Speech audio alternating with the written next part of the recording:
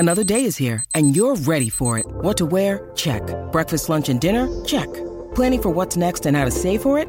That's where Bank of America can help. For your financial to-dos, Bank of America has experts ready to help get you closer to your goals. Get started at one of our local financial centers or 24/7 in our mobile banking app. Find a location near you at bankofamerica.com/talktous. What would you like the power to do? Mobile banking requires downloading the app and is only available for select devices. Message and data rates may apply. Bank of America N.A., member FDIC. You are listening to Claret Blue, an Aston Villa podcast brought to you by Birmingham Live. Hello and welcome to the latest edition of Claret Blue Podcast. We're joined by a special guest today, Aston Villa legend, I think, hero, former star, Andy Gray. Welcome, Andy. I'd like to think all of those, all of the above. Well, it's funny you say that. I was looking through a book by Rob Bishop called The Complete Record of Aston Villa. I was doing a bit of homework online, and I think they ranked you number 13 out of the top 50 Villa players. Is that fair? 13? Yeah, well, considering that there was a team after me that did win the league and it won the European Cup, and there have been some fantastic players before I arrived. You know, you go all the way back to Pongo Waring and Jerry Hitchens and people like that.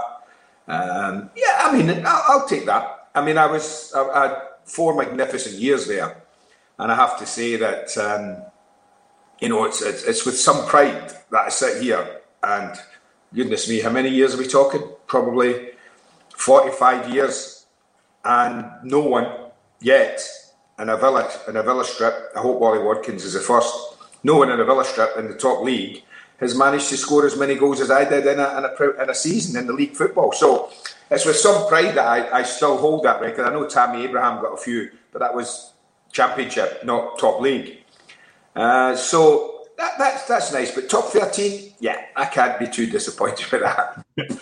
So let's take you back even further than that then. So as a young kid growing up in Scotland, was it always football? Were your parents quite sporty? Basically, my mum brought me up. I was the youngest of 4 brothers. My dad left home when I was 2. So I was very much influenced by my mother, who was an incredible woman, morally strong, disciplinarian. So she held the family together with great discipline. But my 3 older brothers, like me, were all football mad. They all wanted to play.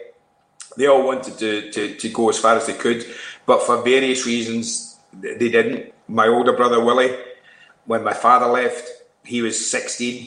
He would love to have gone to university. He was intelligent enough to do so, but he had to go and leave school and go to work to help the family.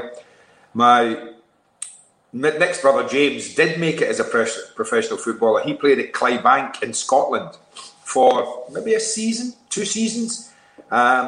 But he was a volatile character on the football pitch. He kept getting sent off all the time, and he was only a little winger, and it was terrible. And he eventually he gave up and went to Canada. And the one above me, Duncan, was probably the most talented of all the Grey boys. He was a midfield player. He represented Glasgow schoolboys. There's no doubt he had more talent than any of the other 3 of us. But he was a young man who, him and his mates liked to go out on a weekend rather than play football, and it kind of passed them by. So I guess all their hopes and dreams were channeled towards their youngest. And I grew up, eat every waking moment, every sleeping moment, thinking and playing football.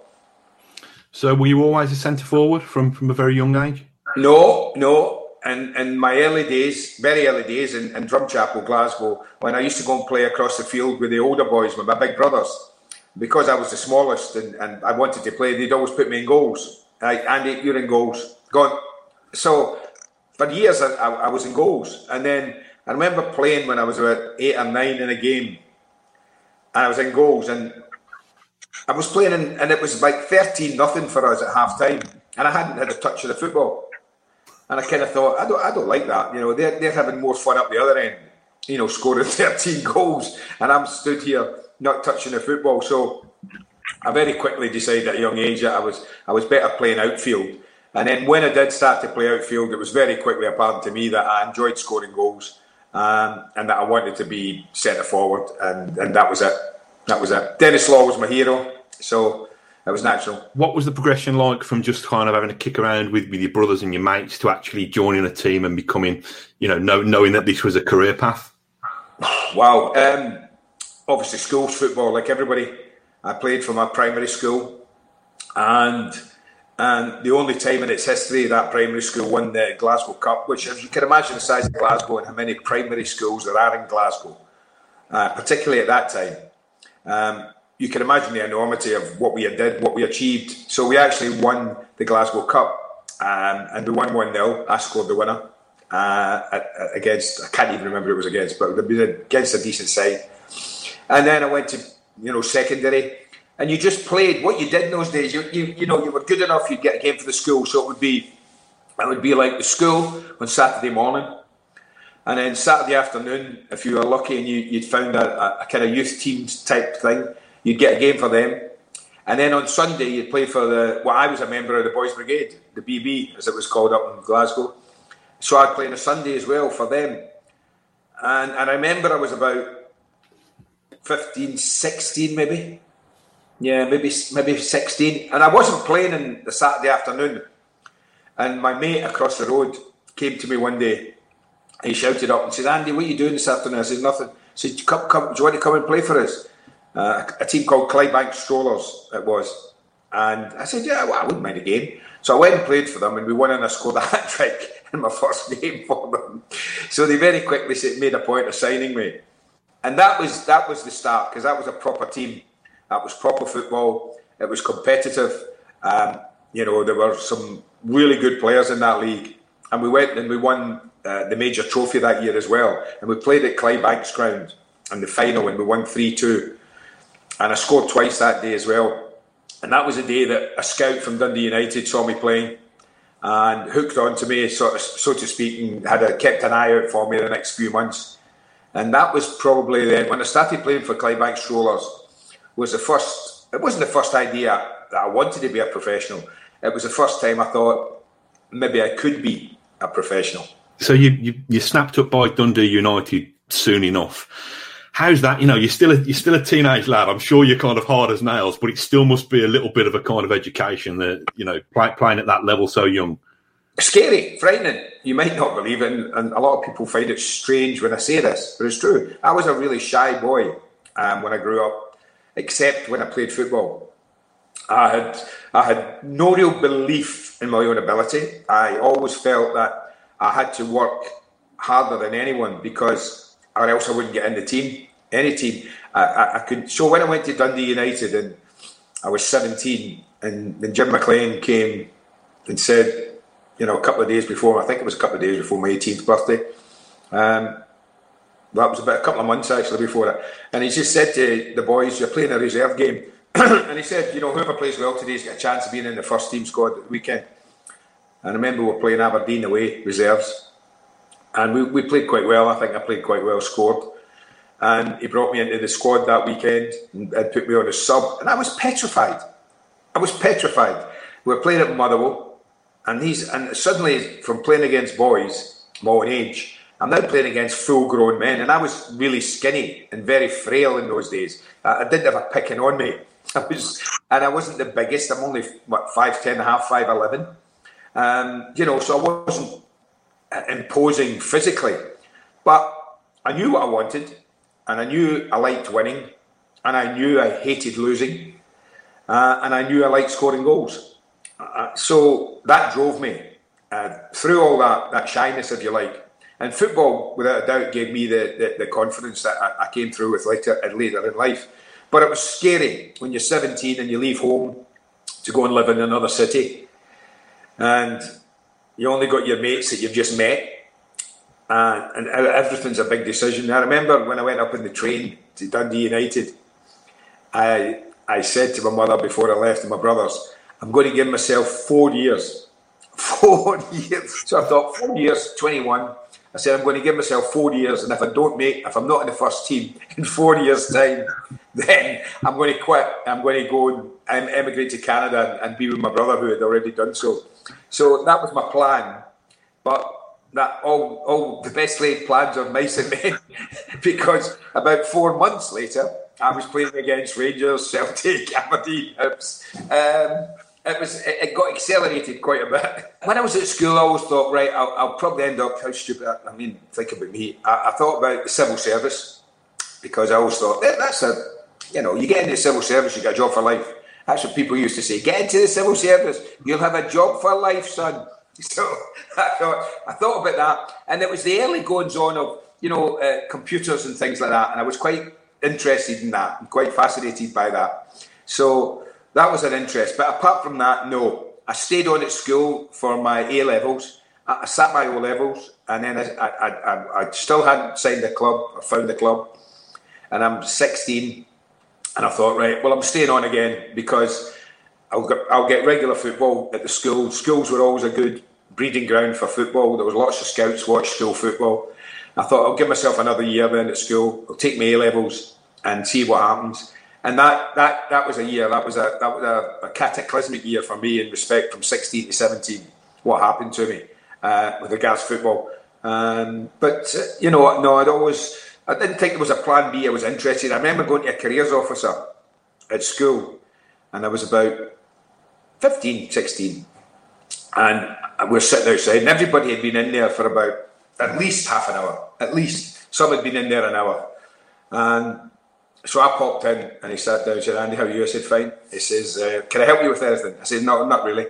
He said, why is that? I said, well, I don't think you've got anything in there that tells me how to be a professional footballer, and that's what I'm going to be. And he went, oh, okay then. He says, in that case, on you go, and I wish you all the very best of luck. And that was it. I was in and out in 5 minutes.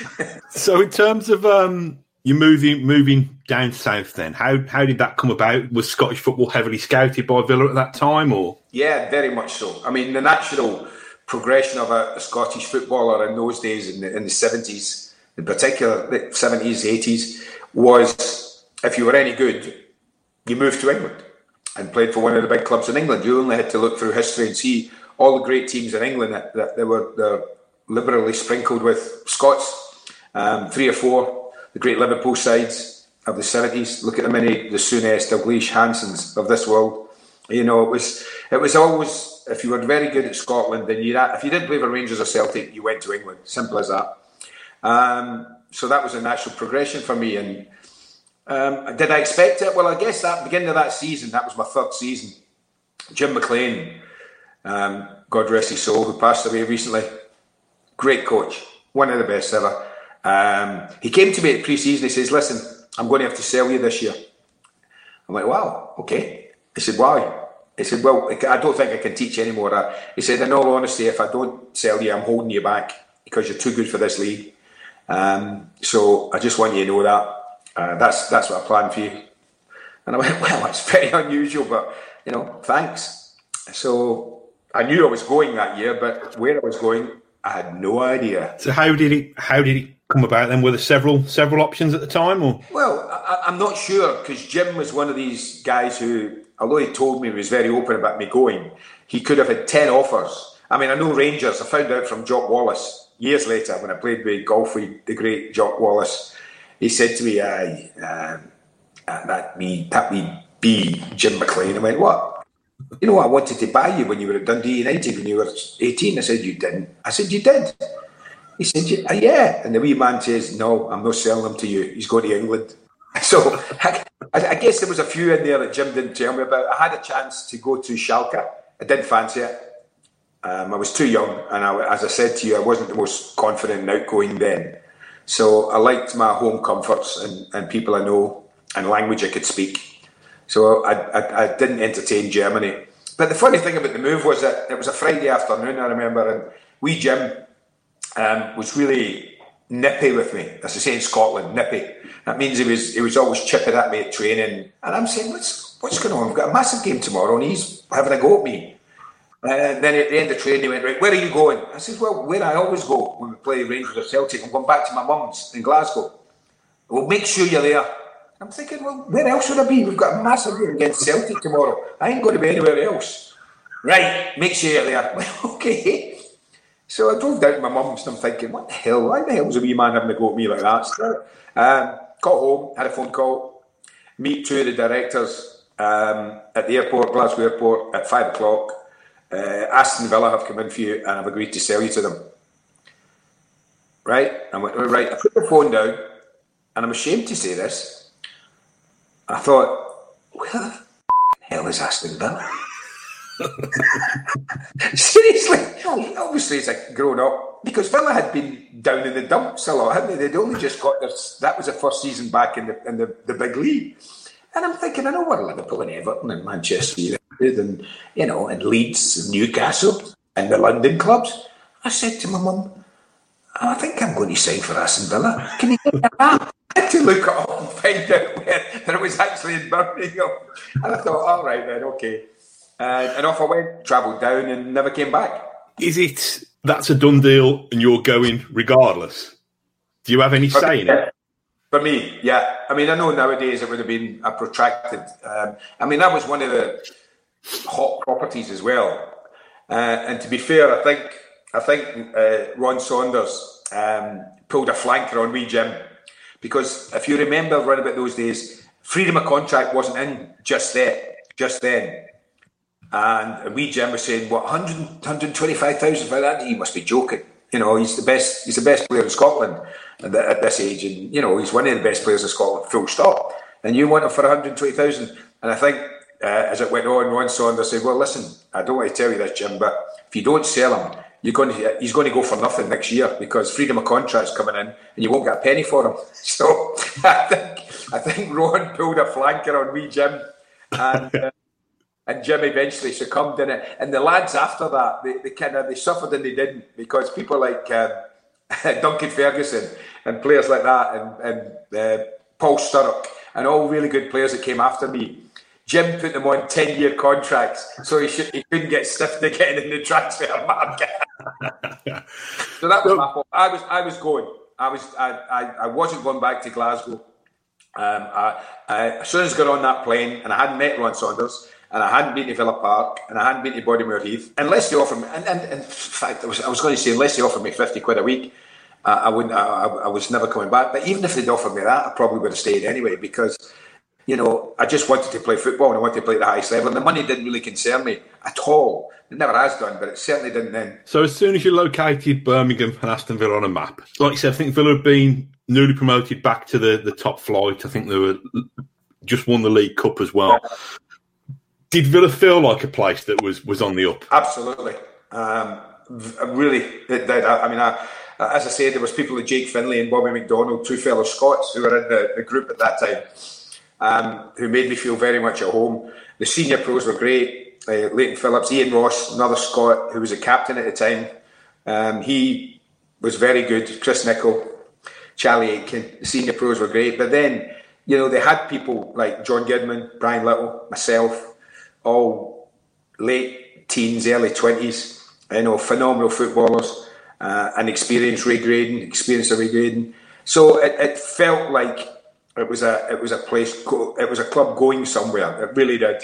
And the first game I saw, I signed on the Friday, went to Villa Park on the Saturday, and of course it was the derby against Blues. The one little Brian got 2 goals and 1-2-1, 50-odd thousand in the ground. I sat there and I thought, I'll have some of this. I'll definitely have some of this. And you can imagine me, because I'd played at Dundee United in front of maybe 10, 15,000. Suddenly I walk out at Villa Park, and it was the first time I'd walked from the corner, obviously, to the halfway line. And I'm so glad they kept that in the new stand, built the new stands. Walked along that touchline, and the hairs on the back of my neck just stood up, and I thought, wow. And the atmosphere was just sensational. And we beat them. So I kind of sat there and thought to myself, I'm going to have to play well to get in this team. It was a tragedy. I mean, what's success for one, or what's good fortune for one, is misfortune for another, often in football. And it was a misfortune for big Keith Leonard, because had he not got injured early on in that season, I joined in, I think, early November, think it was late September, early November. But Keith had been the centre forward that took them basically through the Championship, or Division 2 as it was then, to promotion. And Ron loved Keith. He was the type of player that Ron Saunders loved, because he was big and he was powerful and he was a presence. He was the kind of centre forward that Saunders was himself. Didn't quite have the height that Keith had, but he had the physicality. And that's what Saunders was. And he loved Keith, and the fans loved him, and he was a really good player. But he got that horrific knee injury and never came back. And I think that knee injury hastened my exit from Dundee United and my arrival at Villa. I think if Keith Leonard hadn't got injured, and it's these little things, then I would not have been at Aston Villa. And who knows where I might have ended up, what might have happened. But, his bad luck was my good fortune. But there's no doubt, had Keith not got injured, I wouldn't have been at Villa, I don't think. So give us a little bit of a flavour of the era and the culture back then kind of what car were you driving, where did you used to knock about around Birmingham on a Friday, well, not a Friday night, perhaps a Saturday night after a game? It was just, everything was so good for me. I felt at home. I brought my brother and my best mate to Birmingham with me. I bought a little semi-detached in Four Oaks. And the three of us moved in there. So I had company, I had family and friends with me from day one, basically, which was nice. And I became really pally with particularly Bobby McDonald, Jake Finlay, Giddy, mainly those lads, and a couple of other lads who didn't really play football I got friendly with. So it was nice to have a couple of friends outside the game. So, I mean, for me, training really hard, morning and afternoon, probably go out on a Wednesday night into town if we didn't have a game. That would be it. Saturday night, we'd be out after the game, no doubt, either in town, invariably. Sunday, be nice to go for Sunday lunch or a few drinks and that. The wine bars were becoming a big thing then. Now, I remember the mid-70s, no one had heard of a wine bar. Wine bar? It's a pub, isn't it? But the wine bars were becoming the thing to be in, and Birmingham started to open a lot of them. And I frequented quite a few of them, I have to say, with the boys. But I always said that I never went out when I shouldn't go out. I did enjoy my life, my social life, I did. But I never enjoyed it to an extent that it affected my football. I would never have allowed that to happen, because the most important thing in my life was to play football and score goals and win football matches. And if something I was doing outside of that affected it, my ability to do it, then it would have been cut out. But so I enjoyed my social life with the boys within reason, and loved my football. I got a wonderful club, great training ground. Although it was still quite small in those days, but it was a wonderful training ground. A bit windy, but great boys. I mean, and you always say that you measure of a club as the senior players, and I've always believed that. If you've got the right senior players who can teach the younger boys the best things in football, then you've got a chance. And look, I've looked through every club I've been at, and that's been the case.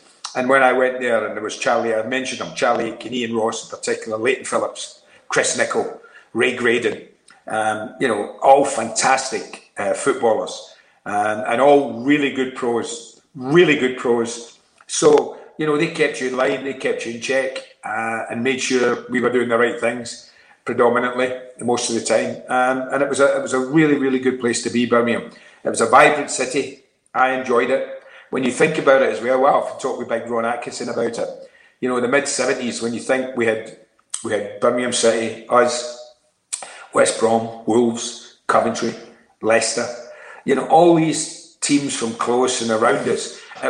And they were good teams. These weren't bad teams. You think of Ron Atkinson's West Brom in the mid-70s. It was a sensational team. And Birmingham always had a game when Trevor was playing, Trevor Francis, what a player he was. And it was a brilliant place to be, because it was such a football area with so many top division teams in there and so many big games to play. It was fabulous to be part of. What was your experience like of working under Ron Saunders? I only know him by reputation, and even then, he seems like a formidable man. Yeah, I think his bark was worse than his bite at times, Ron. There's absolutely no doubt that he was good for me, and that I learned a lot from him. about how to look after myself in the arena and against physical players. Because as I say, I wasn't the biggest, but I could certainly put it out there. So he taught me that, and he coached me well. Him and Roy McLaren. I spent a lot of time with Roy in the afternoons, finishing crosses, etc., doing all sorts of stuff. So he was great for me in that respect, Ron. He didn't like the fact that when I was scoring all these goals and being successful, that I was attracting headlines and people wanted to talk to me and interviewers wanted to interview me. And he felt it was a team thing. And that, why do you always want to talk to you? And that's obviously nothing to do with me, but if I'm scoring 25, 30 goals a season, then it's no surprise that people want to talk to you. But he didn't like that. He didn't like it at all. And it was nothing to do with me, actually, because it's not as if I was putting myself out there. I was just happy to contribute to the team. And if they wanted to talk to the other 10 and not me, I'd have been more than happy. But so he didn't like that. And I think over the years, although I did everything for him, I played games where I shouldn't because he asked me. I had injections in various parts of my body to get me on a football pitch because he needed me and wanted me. I remember one in particular, I think it was an FA Cup tie at Villa Park. It might have been Port Vale. There you go, Port Vale. And I had an ankle injury and wasn't quite ready. And he came to me and I did a warm-up on the pitch at 2 o'clock, 1:30, and it wasn't right. I came in, I said, it doesn't feel great. I said, I think, give me 10 days, maybe another. The physio said, give me another couple of weeks, boss, should be all right. So I need him today. I said, well, he said, if your name's not on that team sheet, they're going to get a lift right away. And I went, oh, all right. I said to the physio, can you strap it in a way that it doesn't move? Honestly, can you imagine that nowadays? You just feel it. And he went, yeah, it could put on a horseshoe strapping, it's called, I think, which basically locks your ankle. You know, you can't do that with your foot. It just locks it. So I went, I'll have a go at that then, how's that? And he went, oh, brilliant. So I went, I played, put the number 9 on, I went out. My ankle was killing me the whole first half. We got 2 or 3 goals up. I came off at half time and I was out for 5 weeks because of the damage I had done, because Ron wanted me to play. I've had injections into my knee, directly into my knee joint. I've had injections into my stomach because Ron wanted me to play. So I'd done all these things. So it was a real shame, you know, when we fell out, him and I. But as I say, for those first 3 or 4 years, the club was brilliant. Playing for them was brilliant. We had a vibrant team, full of quality, full of class, full of excitement, and it was great. It was a brilliant 4 years, I have to say, absolutely stunning. Probably as an individual, my best 4 years as a footballer in respect of my performances. I was at my peak. Hadn't had too many injuries, and you know, I was probably at my best physically as a footballer then. Yeah. You talking about injuries has just reminded me of this famous photograph, and I think it must have been in an old Shoot magazine or something, and I'm not even sure whether you're at Villa, but you've got the kind of curly perm going on. And I think you'd had an operation, you got a bit of cartilage in a jar. Do you remember that photo? Oh, I do. I had the cartilage. The surgeon gave me the cartilage, took out my cartilage. The surgeon said, I've kept you this as a wee memento. And I had it for years, this piece of gristle. Yeah, it was actually. I was in my mum's, I think. I'm sure I was at my mum's. I'd gone up to Glasgow to see my mum for a bit, and they came and took a couple of pictures, and they said, what's that little thing there? I said, oh, cartilage. Oh, get it in the picture. Obviously, you were famous for kind of how prolific you were in the air, scoring goals with your head, and, you know, not the tallest bloke in the world. Is that something, how do you work on that? How do you get that kind of spring? Is that something that you do special exercises for, or is it just a natural gift? Or I think it was natural. I mean, I worked really hard. I mean, Jim McLean, when I was 17, for 2 years, Jim would have me out there 3 afternoons a week at Tannadice on the big pitch, just him and I, knocking crosses. Meet it at its highest point, Andy. Meet it at its highest point. Don't let it drop. Don't let it drop. All these sort of things he coached me. But I could naturally jump because I wasn't tall. I wasn't heavy. I was fairly light as well, and I just had the knack of I could spring, and my timing was good, and the combination of both was good for me. I just had it. No one taught me it. I didn't work at it. I didn't have huge thighs or anything like that. I just had I had an ability to pick up the flight of the ball fairly early. And go and get myself there in front of people most of the time as well. You know, I didn't climb above people. I wasn't like, what should I say, like Keith Leonard or people like Peter Crouch, who are big lads who would go to the back post and fight with people. I was somebody who scored goals near post. I was always on the move 9 times out of 10.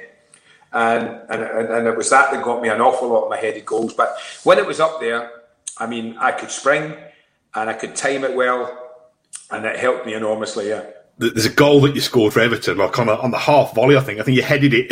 it's about a foot off the ground and you headed it. And I think you were saying on an interview that's the goal that a lot of people talk to you about from Everton. What's your most talked about goal from Aston Villa? Wow. Oh, yeah. I don't know. I have wonderful memories, I mean, of goals I scored. I mean, I'll never forget the one at Leicester in the FA Cup. It's just one. When we were up against it, it was a cold, wet night, I think, in the beginning of January. Went to Leicester to play in the FA Cup. Good side, Leicester. Late on, I hadn't had a kick. I played poorly. But as usual, little Brian out in the right wing. This is the kind of goals I'm talking about. And he just got himself a half a yard of space, and I knew where it was going. I knew where it was coming. It was either Steve Sims or Jeff Blockley, centre-back. And I thought, I know where this is coming. So I just had a little check and I went. And then I was about just a foot in front of the centre-back when the ball arrived, right where I thought it would, right where I knew Brian was going to put it. And I dived in and I headed it into the top corner. And we won the FA Cup tie 1-0. And it's not a goal of any great significance, but it was just in its manufacture. It said everything about the kind of goals I scored in those first 4 years and how important Brian Little was to me. In that respect, and that without him, I would never have got the goals I did.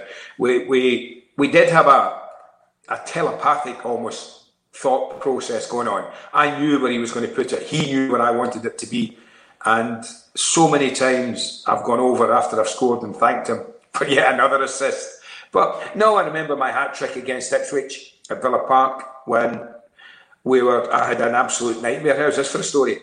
Playing them at Villa Park, Ipswich. I think we were getting beat 1-0 at half time. I had a pair of boots on. I'd signed a new, with a boot manufacturer, to wear the boots. So they were goaler, I think. So I played the first half and they were rubbish. I was absolutely rubbish. So I went in at half time, took the boots off, and I put Adidas boots back on again. Came out the second half and I scored the hat trick and we won 5-1. I thought, well, that'll do. There's that brilliant night. We beat Liverpool 5-1 on a Wednesday night. It was an amazing day, amazing night. That's a big game. Anyone that was there would talk about that because we were 5-1 up at half time. We might as well have all gone home after that. It was not another goal. So that was fantastic. So all of that was good. I'm going to ask you to talk us through that second season then, because that was the one where you really kind of burst into life, I suppose. I think it was the double awards, wasn't it? The PFA Player of the Year, PFA Young Player of the Year. 29 goals. Was it that year, I think? Yeah, I think it was, yeah. So what clicked that year for you? Everything. I think that I'd had a year with the boys, or 7-8 months with the guys. Ron had signed another couple of players. I think Alex Cropley had joined us by then. Pretty sure he had. And one or two others. I don't know if Dennis was there then, and he came that year. But he added one or two people to the group, and it made us better. But for me, it was a case of I've had a year in England, I had a touch of it, feel of it, knew what it felt like, was better prepared, had a good pre-season, didn't do anything, rested. So I was ready to go. And when we did kick off, I flew out the traps. I think I scored again. Was it West Ham? Opening day of the season? Might have been. And I got off and running. Nothing better than scoring in the opening day if you're a front man. And that's what happened. And it just kept going. It just kept going. Everything that I touched seemed to go in. I felt good, physically strong, keen, and I was a handful for most centre backs. So it was a pretty impressive season for me. So, and of course, culminating with the 2 awards was just mind blowing. What did that feel like? Because I know these awards, but to get the respect of your peers like that at such a young age must have been a real confidence boost. Oh, it was amazing. Again, and because I'm not overly confident I wasn't overly confident about my abilities as a footballer. I never took them for granted and never thought I was that good. When I got told that by Derek Dugan that I'd won both, I thought, wow. I thought, how can I, little kid from Drumchapel, how can I, with all these players in this league, the Sunesses, Dalglishis, people like that, just to name but a couple, how can I be voted the best player in the country, just both young and older? And to think that only Ronaldo and Gareth Bale have done it since is a measure of how rare it is. So to be in that little trio of players is very special. And I guess that was when Saunders and I started to fall out because he didn't allow me to go to the dinner, the function to get presented with him. Again, a little measure of him having no sympathy. And he's won awards, doesn't matter, don't care, it's not a team award. You're not going. I said, now, if it had been today, knowing what I know, I'd have told me, shove it, that I was going and that's it, do what you likes. But in those days, your manager's word was the law and you didn't argue. And I was young, so I wasn't going to argue. But I'm sad that I never got there. Really am now. It's only years later you realise what a bad decision that was from him. It really was poor man management from Ron. It really was. Instead of embracing it and saying this is great, a player from our club, this is fantastic for the whole club, this is great, it represents how well we've done this season as a unit. No, he was just, you're not going. You've got treatment to get before the replay of the League Cup final the following Wednesday. But this was a Sunday night. It wouldn't have affected that. And I would have been down and back in 4 hours, but he still wouldn't let me go. So it was really bad of him. Really bad of him. Did that kind of sow some seeds of resentment, do you think, then? And is that where the kind of cracks started to kind of widen a little bit? Not that you would notice, but it was the first time he did something that I thought, well, that's not very nice. And then he pulled me out of Scotland squad at the end of that season. I think we played West Brom, last game of the season, at Villa Park. And I think I got a hat-trick. I think we won 3-0. And that hat-trick took me level with Malcolm McDonald on the goal-scoring charts. And so that meant I needed one more to be out on my own. I think that took me to 25 league goals. And there was about 15 minutes to go. And he took me off. He took me off. I thought, wow, okay. So he took me off. And then he pulled me to the side. In Scotland, we're going to tour Argentina and Brazil, playing at the Maracanã and everything like that. And he came to me after the game and says, listen, I've taken you off because I'm pulling you out of the Scotland squad. I said, what? He says, I don't want you to go. I said, why? He said, you've had such a great season. I said, yeah, I know I have. That's why I'm going. That's why they've picked me. He said, no. He said, you need to rest. You need to take it easy. Get yourself ready for next season. If you go to South America, no, I want you to stay. So I'm going to tell them I took you off because you've got a bad ankle and it needs rest. And again, I should have told him to shove it, end of. But you didn't do that in those days, in the 70s. You just didn't, because as I say, if the boss bombed you in those days, then you were out. There's nothing you could do about it. So I had to go along with it. So I missed playing at the Maracanã, and I missed playing against Brazil and Argentina that summer. So that was another little example of Ron not doing something for me, but doing something against me. And he might have had genuine reasons that he felt that I needed a rest. But I was 20, 21.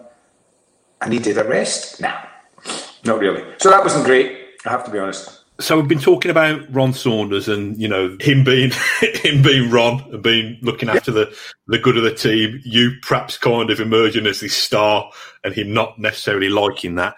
There's still a leap to go between that happening and you leaving the football club. So what triggered the fact that you were leaving? It was all around the. You remember the Barcelona game? I had been injured, and we played the first leg. It was 2-2, I think, Villa Park. So on the Sunday before the return, so that's 3 or 4 days, I was in getting treatment, and Saunders came in, and he didn't usually come in on the Sunday. He wouldn't bother himself with injured players normally, but he came in, and he said to me, "How you feeling?" I said, "Yeah, okay." I said, "I think I'll be all right Wednesday." Thought it was the problem. And I went, he said, nah, that's not good. Not good enough. I said, what do you mean? He said, well, how is it now? I said, could you play today? I said, no, I couldn't play today. Stupid. But I think I'll be all right Wednesday. He said, well, if you can't tell me you could play today, I'm not taking you. I went, what? And this is arguably his best player. And a cup tie at Barcelona where he needs to score. And he said, well, I'm not taking you then. And he left me behind. He didn't even take me. Even though I'd love to have gone, even though I wasn't playing. I'd love to have still gone. He didn't take me. And it was after that one of the journalists who was on the plane on the way back, and we went really close. I think we lost 2-1 in the new camp. Another stadium. He denied me the opportunity of playing in. That didn't go unnoticed. And he had congregated with some journalists who obviously asked, why is Andy not here? And he says, Andy, he hasn't done himself any favours. He hasn't done the fans any favours. He hasn't done his teammates any favours or me. And they've gone, what? Nah, he hasn't. You know, he's almost cheating the lads. And they've gone, what, Andy? Who's had injections all over his body for you and played for this team. Yeah, well. So anyway, it got back to me. Just at the beginning of the next season, I think it was. And I went to see him. And I says, listen, you and I have got a problem. I can't play for you again. I don't want to.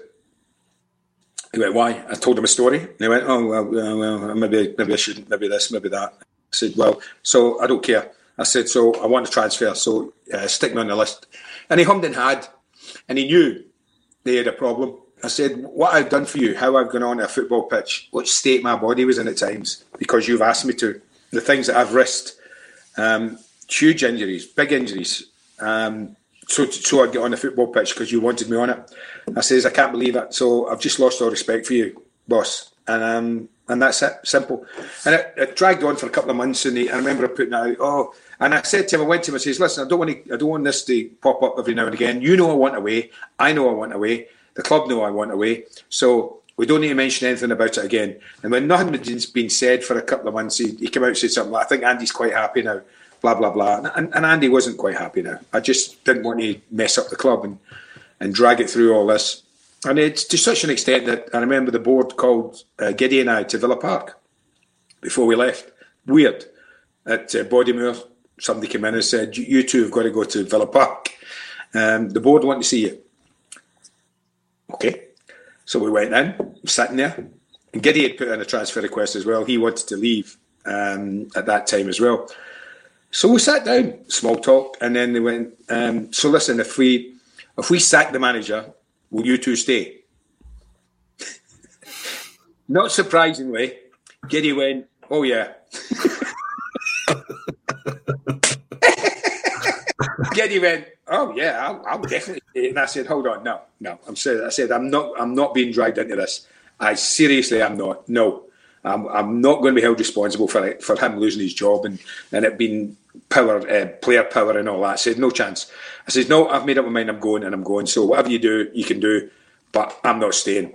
And we chatted to us for about an hour or so, and we left. And it was a really weird. I'd never had that before in my life, but that was it. That was basically it. Then I think everyone at the club knew, Saunders knew, I knew that it would be going. And it's sad the way it ended. I mean, it really is sad because it were an amazing 4 years, and for it to have ended in such a sour note, It shouldn't have done. But it did. When you left then, obviously Villa go on and win the league in 81 and they win the European Cup in 82. Is that something that you felt that you missed out on, or the fact that you were able to win plenty at Wolves and at Everton, did that kind of soften the blow of missing those glory years for Villa? Listen, when I left and I went to Wolves and everything, and Villa went on to do what they did, I mean, of course, I wouldn't be human if I didn't think at times, I could have been part of that. But when I sit down now, having had my career and, having the success we had at Wolves, it was rocky the last couple of years, there's no doubt about that. And then I would not have swapped my career for those 22 years that I had at Everton. They were just absolutely blissful. And, if it meant I had to leave Villa to sample what I sampled at Goodison, then I would have done it all over again, knowing what I know. And then played for my team I supported as a boy, Rangers, at the end. So it couldn't have done better. It couldn't have been better. I couldn't have scripted it any better myself. I've always said to everybody, the only negative I have in my life as a footballer is that I didn't get to a World Cup.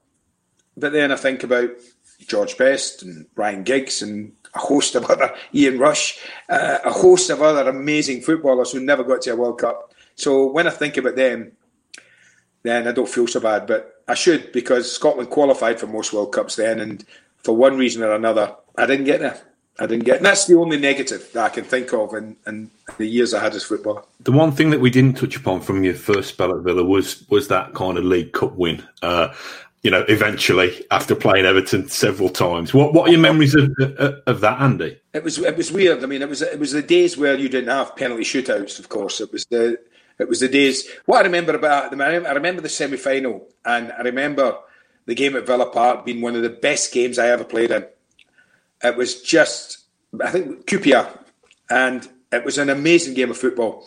And then we got to the end and we were all level. So Jim Gregory was it, the chairman of QPR. He knew what it was about. He was a man about town, and he went in and tossed a coin and said to Doug, call. And Doug called, and he went, no, it's us. The game's in London. And we've gone, what? So we had to go to Highbury. I remember Brian Little. It was Brian's glory night. Scored the hat trick. Brilliant night. But then the final was a bit of a letdown, wasn't it? As a spectacle. I think for one major reason. I thought Everton were frightened of us at the time, because they knew what a good team we were, and they were so negative in that game at Wembley.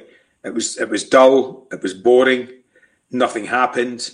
I was sort of flat. My first Wembley final, and I just thought that was a bit of a letdown. The game at Hillsborough went much better on a horrible muddy pitch. I think at Hillsborough we drew 1-1. And then, of course, I twist my ankle at the baseball ground the week before we play the third game, and I missed the amazing game at Old Trafford. But I was there, sat on the bench. I was right behind Big Chris's rocket when he smashed that in. And yes, was he surprised? No more than any of us. But what a goal! And it was fitting that little Brian should score as well, because the way he had, if you look at his record, that semi-final hat-trick and the replay, the way he did that, the goals he contributed that run, he was phenomenal. So that was brilliant. I remember the bus trip back, although I didn't play, I felt very much part of it, although I didn't play in the third game. And I still got my tankard, as it was then, from that final, which is nice. So, but it was brilliant to watch, but sad not to be part of that last game, having pretty much played in every other game on the way through to the final. So to miss out the last one was disappointing, but we won, and that was the main thing.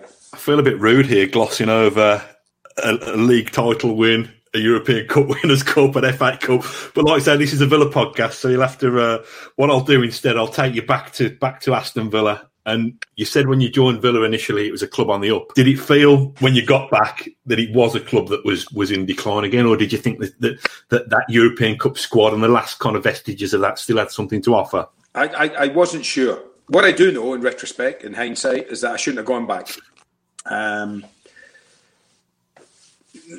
it's the wrong thing to do. I mean, we're almost seeing it, something along the lines of with Gareth Bale, who was sensational at Tottenham. Went away, was brilliant, and did all he did. Now he's come back and can't get a game and looks a shadow of himself. And that's the difficulty. You know, I left Villa when I was 23. I went back when I was 29 after multiple injuries and, you know, a right knee that was suspect, to play in a team that was struggling. And I think it was evident pretty quickly that, you know, we weren't a great side. We had some good players. Don't think there's a doubt about that. But it just was never put together. Whether it was leadership, whether it was the coach or the coaches that we had in that short spell, it was tough. It was hard to take for me, having been there and had the 4 years that I had. First time round, it was really hard to take, and it was difficult. It was difficult. There's absolutely no doubt about that. To come to terms with it all. I remember the night we got officially relegated. Where did we be? In Old Trafford? Did we go to Old Trafford and get battered? I think you were relegated before that, and I think the final day of the season was at Old Trafford when you'd already gone and Billy McNeil had gone, I think. We got battered 5-0 or something, didn't we? And I remember coming back to Sutton Coldfield, and I thought, I know somebody who's going to be hurting probably more than I am, so I'm going to go see him. And I drove to Doug Ellis's house, knocked on his door. Of course he was there, alone, sitting there. And I says, he opened the door, big surprise in his face. Oh, Andy, what are you doing here? Come in. I said, can we have a chat? He said, yeah. I said, we'll get a bottle of champagne first, then we'll have a chat. So he went away, brought a nice bottle of champagne, sat down, and I sat with him for about a couple of hours. And we went through, talked about Villa, disappointment, where it was going, what it was doing, what he had to do, I thought, and he did it. And what, you know, I knew he'd be sitting on his own. I knew he'd be down, and I was on my own. So I thought, I'm going to go and see him. So I did, and we spent a couple of hours, talked about Villa, and I talked about his importance of him getting it right this time. The next coach, I said, you cannot make another mistake. Neither the club or you can afford it. And he didn't. He got Graham Taylor, I think, was his next one. And Graham was exactly what Aston Villa needed. Exactly what it needed at that time. And therefore, Doug got it right at last for that, because it brought stability, it brought success, and Graham got Villa on again and kicking off again. And even without me, and I left then. Graham was interesting because he came in, and I've always said to you, I said to you at the beginning of this interview, that the older players are important in a club, your senior players, if they're of the right stuff. And I always thought I was a good influence on players because of what I like to do, win. And I always had to do your best, and if you didn't, then no time for you.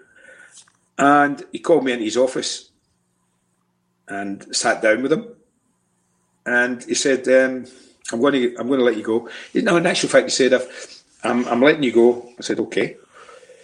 He says, I've had an offer from Birmingham City. I says, what? I said, oh, forget that. I said, that ain't happening. I says, he really said, I thought of that. I said, come on. I actually said, you should know me better than that. And I said, I'm really disappointed, I said, because he said to me, you've got too much of an influence on the young players. And I said to him, yes, I may have an influence, Graham, but it's a good influence. It's an influence that you would like, I said, because it's a winning influence. I've spent my life winning. I want to win. I don't accept second best from teammates or anything. So I would be a good influence. He said, no, you're too big a personality for me here at the moment. So I'm going to have to let you go. And although I didn't agree with him, I appreciated his honesty. And I left on good terms with Graham. Nothing. I said, he's a gaffer. And I did say to him before he goes, I said, you now, I said, mark my words, Graham, you have carte blanche at this club right now. Doug cannot sack you. I said, you have got the opportunity to make things right here, and you'll get the full backing of the chairman because he knows he can't be seen to be making another mistake. So good luck, I said to him, shook his hand and left. And that was it. So again, that ended much more amicably than the first time round, even though it was another manager who didn't really want me there, which was a shame, but it led to me going to play for Rangers. And in the end, and again, it's one of those things that had it not happened, had he kept me there, I might not have had that last year of winning the title up in Scotland with my team I supported as a boy. So that was a strange couple of years. There were 2 years I didn't enjoy because I wasn't good. The team wasn't great, and various coaches couldn't hack it. So it was a tough 2 years, but Duke got it right, and when Graham came in, Villa started to move the right way. Yeah, so that was good. So the next time you were back at Villa was under Ron for a season. I think it was the last year of the old First Division before the Premier League came in. Just tell us a little bit about that, because if memory serves correctly, David Platt left that summer, and it was quite a rebuild, wasn't it? I think Sean Teal, Darian Atkinson, Kevin Richardson, so on and so forth. But first of all, I mean, this is a bit of a long-winded question.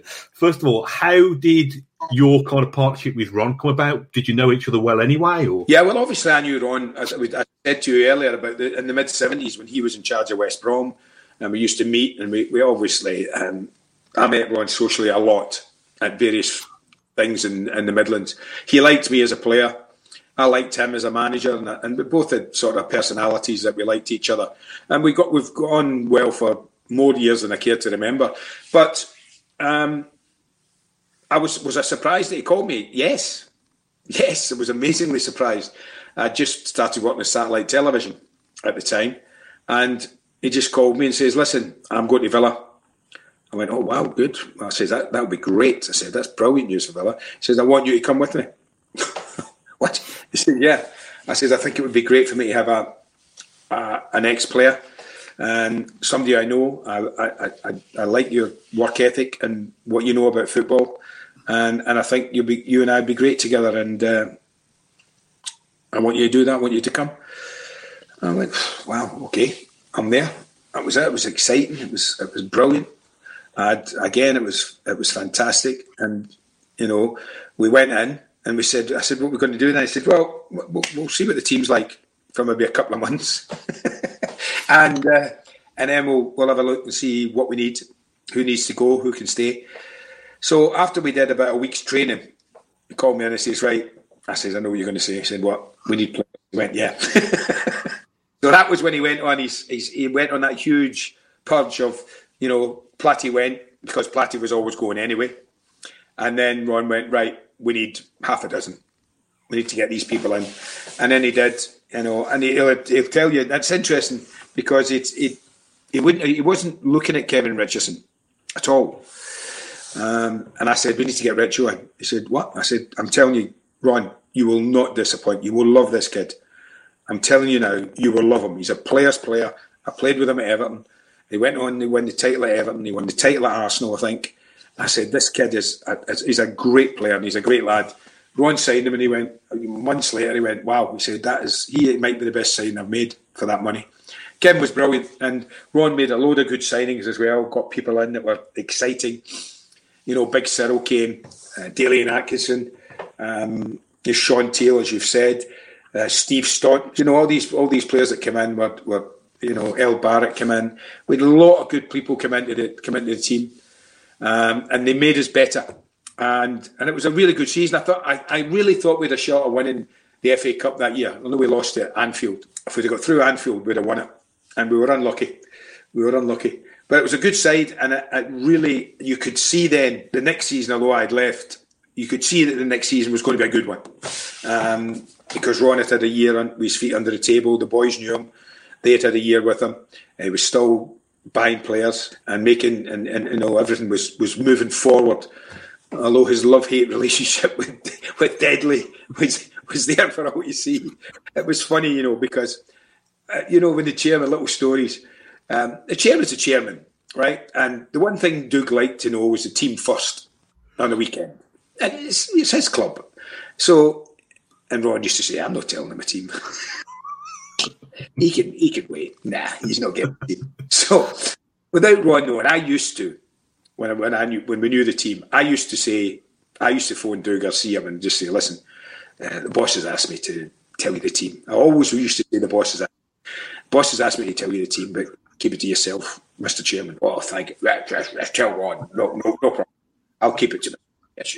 So he'd be happy. I'd be happy. Ron would still think he's not getting the team. And it's part of an assistant's job to be the middleman between the gaffer and lots of other people. But I really loved it. I mean that. I loved working with the boys every day. I loved going into training. I loved that it was different for me and I was looking at it as a coach and not a player. It was fantastic. And it was a shame. Not a shame. I mean, I didn't expect it to end as quickly as it did, but, you know, when the new football contract was agreed, it meant that my workload for TV and Villa would have been impossible. So I had a choice to make. And I went to Ron and I sat down with him. I said, what do you think? And he went, well, you've got to go, really. He says it's too good an opportunity. And I think he was right. I think had I been the boss, I obviously wouldn't have gone. The fact I was an assistant, and he said, I sat with him and talked to him, and he knew television as well, Ron did. He was quite obviously au fait with what went on TV. He said, this looks really exciting, Andy, and, you know, I don't want you to go, but my advice would be, if you've got a fantastic offer from them, then you should take it with my blessing. And that's what happened. And of course, that went that way, upwards. Villa went upwards, you know, went so close to the league title the following year. So close. But it was you could sense something good was happening around Ron and around the club. And it was a shame it ended for him in the way it did. That was the other thing for Ron. That was a pity, because he'd gone so close to taking Villa to the promised land again, really. You've just triggered something stupid in my mind now about when I think Ron was at Coventry when he had that little go at you with your gadgets in the studio. Oh, yeah. It was Southampton against Coventry, and that was Kesey's fault. It was nothing to do with me, because we were sitting there, and Kesey's a Coventry fan, obviously, so he was getting really cheesed off with the way Coventry were playing that night, and he had Fred the football fan's hat on. He's going, I said, no, hey, settle down. So the game was played out, and Southampton, I think, won 1-0. And we were talking before Ron came on. I said, well, there was nothing between them, Richard. I don't think there was not much. I just got the impression that Southampton maybe wanted it a little bit more. So that's it. Ron comes on, and of course, Kesey as he is, he's a professional. He's as good as I've worked with, the best I've worked with. So he's still got his fan's hat on. And Ron comes up and he starts saying, and Ron had said before the game, it's a big game for us and we need a win. And Kesey says, so Ron, you said before the game's a big game, you need a win, you didn't. So what now for Coventry? And Ron, being Ron, and being very quick, went, well, Tottenham Hotspur at Highfield Road on Sunday, Richard. And that immediately got Kesey's back up. And Ron started talking again about the game. And he did what he never does, really. He interrupted him mid-sentence and said, well, hold on a minute. Andy here says that they wanted it a bit more than you. Really? Wow. And off he went on his rant. And it was funny. And I'm sitting there going, thanks, Kesey. I phoned after it and we had a chat after it. It was funny. We were both laughing our socks off. I said, you do realise it was that Kesey got that? He went, I know. So bringing it back into 2021, Aston Villa seem to be in a good place. It's not been a vintage decade by any stretch of the imagination for Villa. No. It's been quite bleak. But I presume with your current work, Andy, that you're still able to see quite a lot of Villa. I just wanted to get your feelings on where you think they're at the moment. I think they're in a really good place. I see every game Villa play because we do all 380 games and be in live. So I pretty much, there isn't a game goes by that I don't see it, particularly teams that I've played for. And I think they're in a really good position. I felt that having survived by the skin of our teeth last year that if they get it right, recruitment-wise, that this would be a good year. I meant that. I think I said it in BN Sports, that could be the most important staying up that Villa have ever had. Because had they gone the other way, then we don't know what might have happened. But the fact that they hung on meant that they could go and get players and get quality players in and bring players in to play and beef up the squad. And I think that over the last 18 months, maybe, that the one thing they've got right more than ever is recruitment. I think it had been pretty poor for a long period of time. But Dean had something to do. He had to reduce the age of the squad when he came in. He did that with one swoop. He went whoosh and he sort of cut the deadwood away and brought in a lot of players. And it never quite worked in that respect. Now, they had the basics this year. Now they just wanted to beef it up with quality here and there. And I think they've done that. And I think the experience the lads had last year of nearly going down has been good for them. There's not a lot this pandemic has done in a positive way, if anything, but it helped Villa. And one wonders, had it not been for the pandemic, would we have stayed up? Because we weren't in a good run, we weren't in a good place when football was cancelled. But when we came back, they'd undoubtedly worked at it. They'd undoubtedly spoken about it and said, this is what we need to do to survive. They did that, and they've taken what they learnt there into this season, and with a bit of extra quality that they have brought in, they look a good side. I mean, a really good side. Top 8 side, yes. If they could get top 6, that would be even better. And there's no reason this season of all seasons that they couldn't. They're still in with a really good opportunity. But it's just a matter of small steps. And I think they've taken plenty of them in the last 12 months. I've been really impressed with what Dean's done and how he's going about it. And I think the addition of Craig Shakespeare to the backroom staff was a good decision as well. Great experience, Craig, and was at Leicester when they won the title. Knows how it works. So he was a good addition to the backroom staff. And as I say, I think at last they've got recruitment right. And I think that's been the thing for me. The recruitment hadn't been great, but it looks like they got it right this time. And I think we're reaping the benefits now. I think we can see that this is a really good side. Might not always play well, but what it can do now is defend and win games like it did against Arsenal recently. Wasn't the best performance, but got an early goal, hung on. That's what good teams do. That's what good teams do. So I think we're in a really, really good place now to cement Premier League, to cement the status of a Premier League side and take it on again.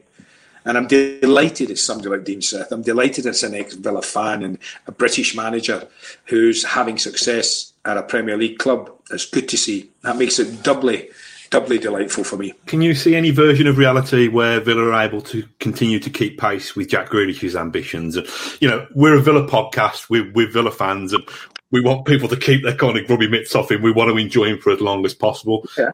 Is there a possibility of that? Are we living in cloud cuckoo land? It's a question only Jack can answer, if I'm honest. History will show us that certain players have had huge talent.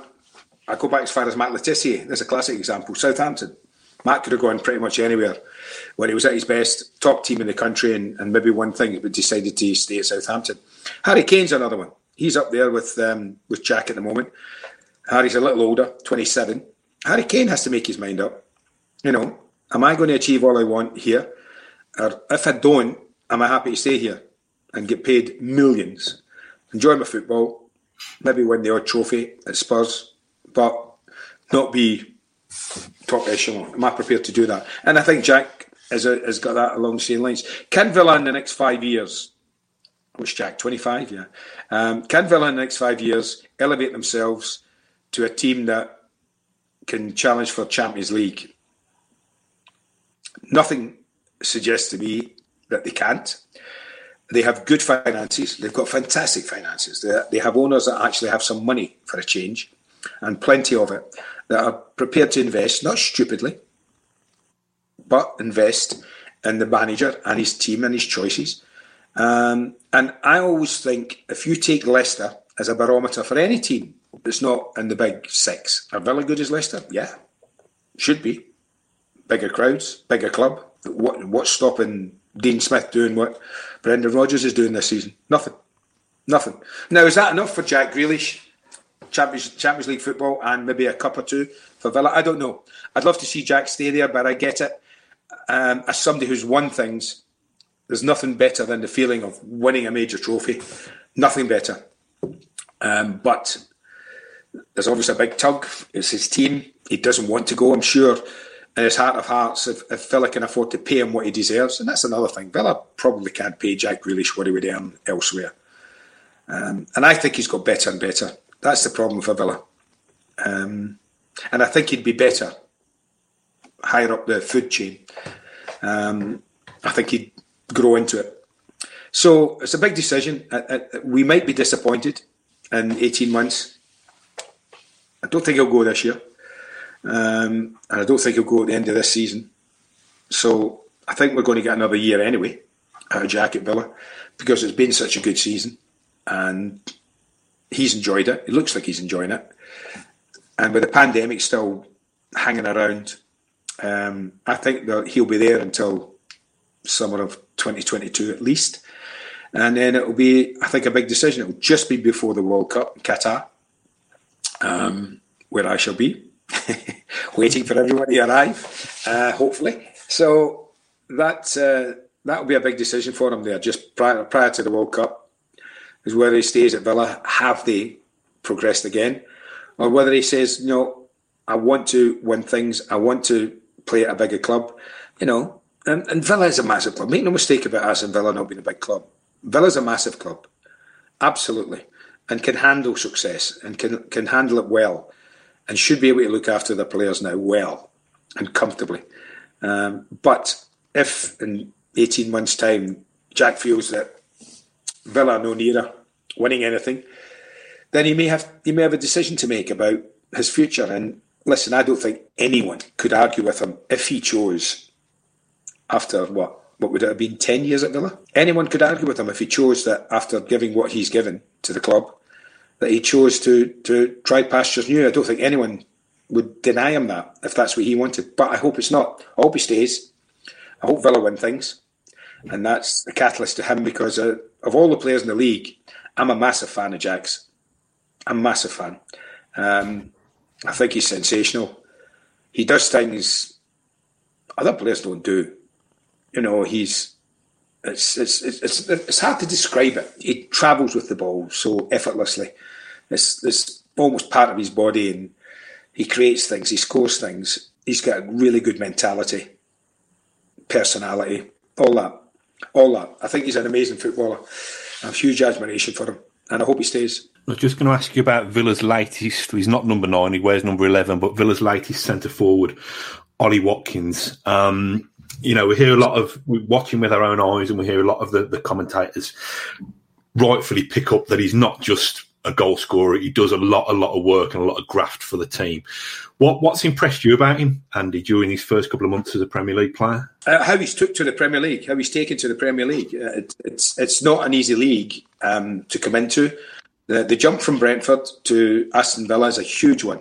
The jump from top of the Championship to top of the Premier League is massive, and particularly if you're a front man.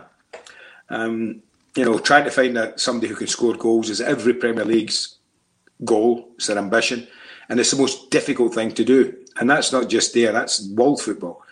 I mean, you only have to look at Manchester United and Manchester City. They're scrambling about now. Both of them they're desperate to sign Harry Kane, because neither of them have what they would call. Aguero's looks like he's going to be retiring soon.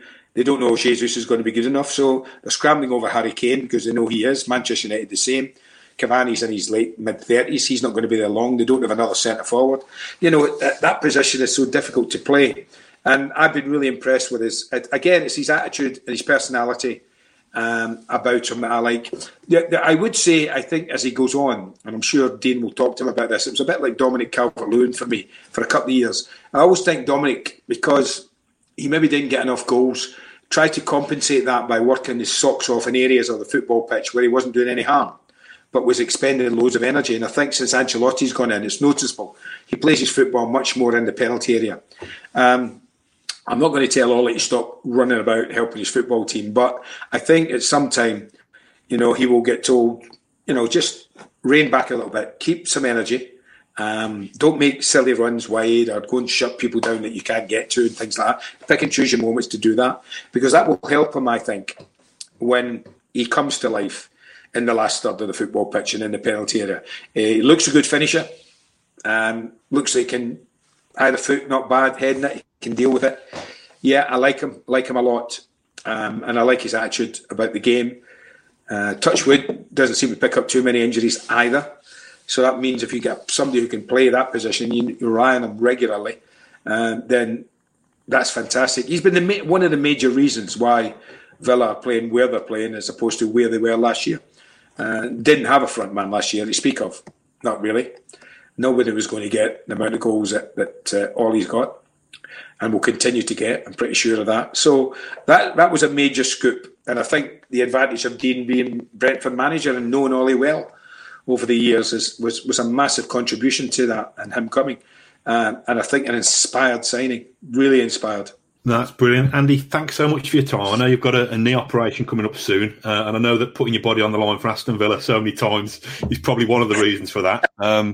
Promises you won't have a photograph taken with anything that they remove from your knee. I won't bring in a shot up of my old knee coming out and my new knee going in. I'll spare you that one. Oh, blimey. Well, good luck with the recovery. Thanks so much for joining us. It's been an absolute pleasure. I hope you've enjoyed taking a trip down memory lane as well. Yeah, it's been fun. Well, until next time, up the Villa. Thank you for listening to Claret and Blue, an Aston Villa podcast. If you enjoyed today's episode, then please do let us know. We love hearing your feedback. We'll be back soon with another episode, but until then, up the Villa.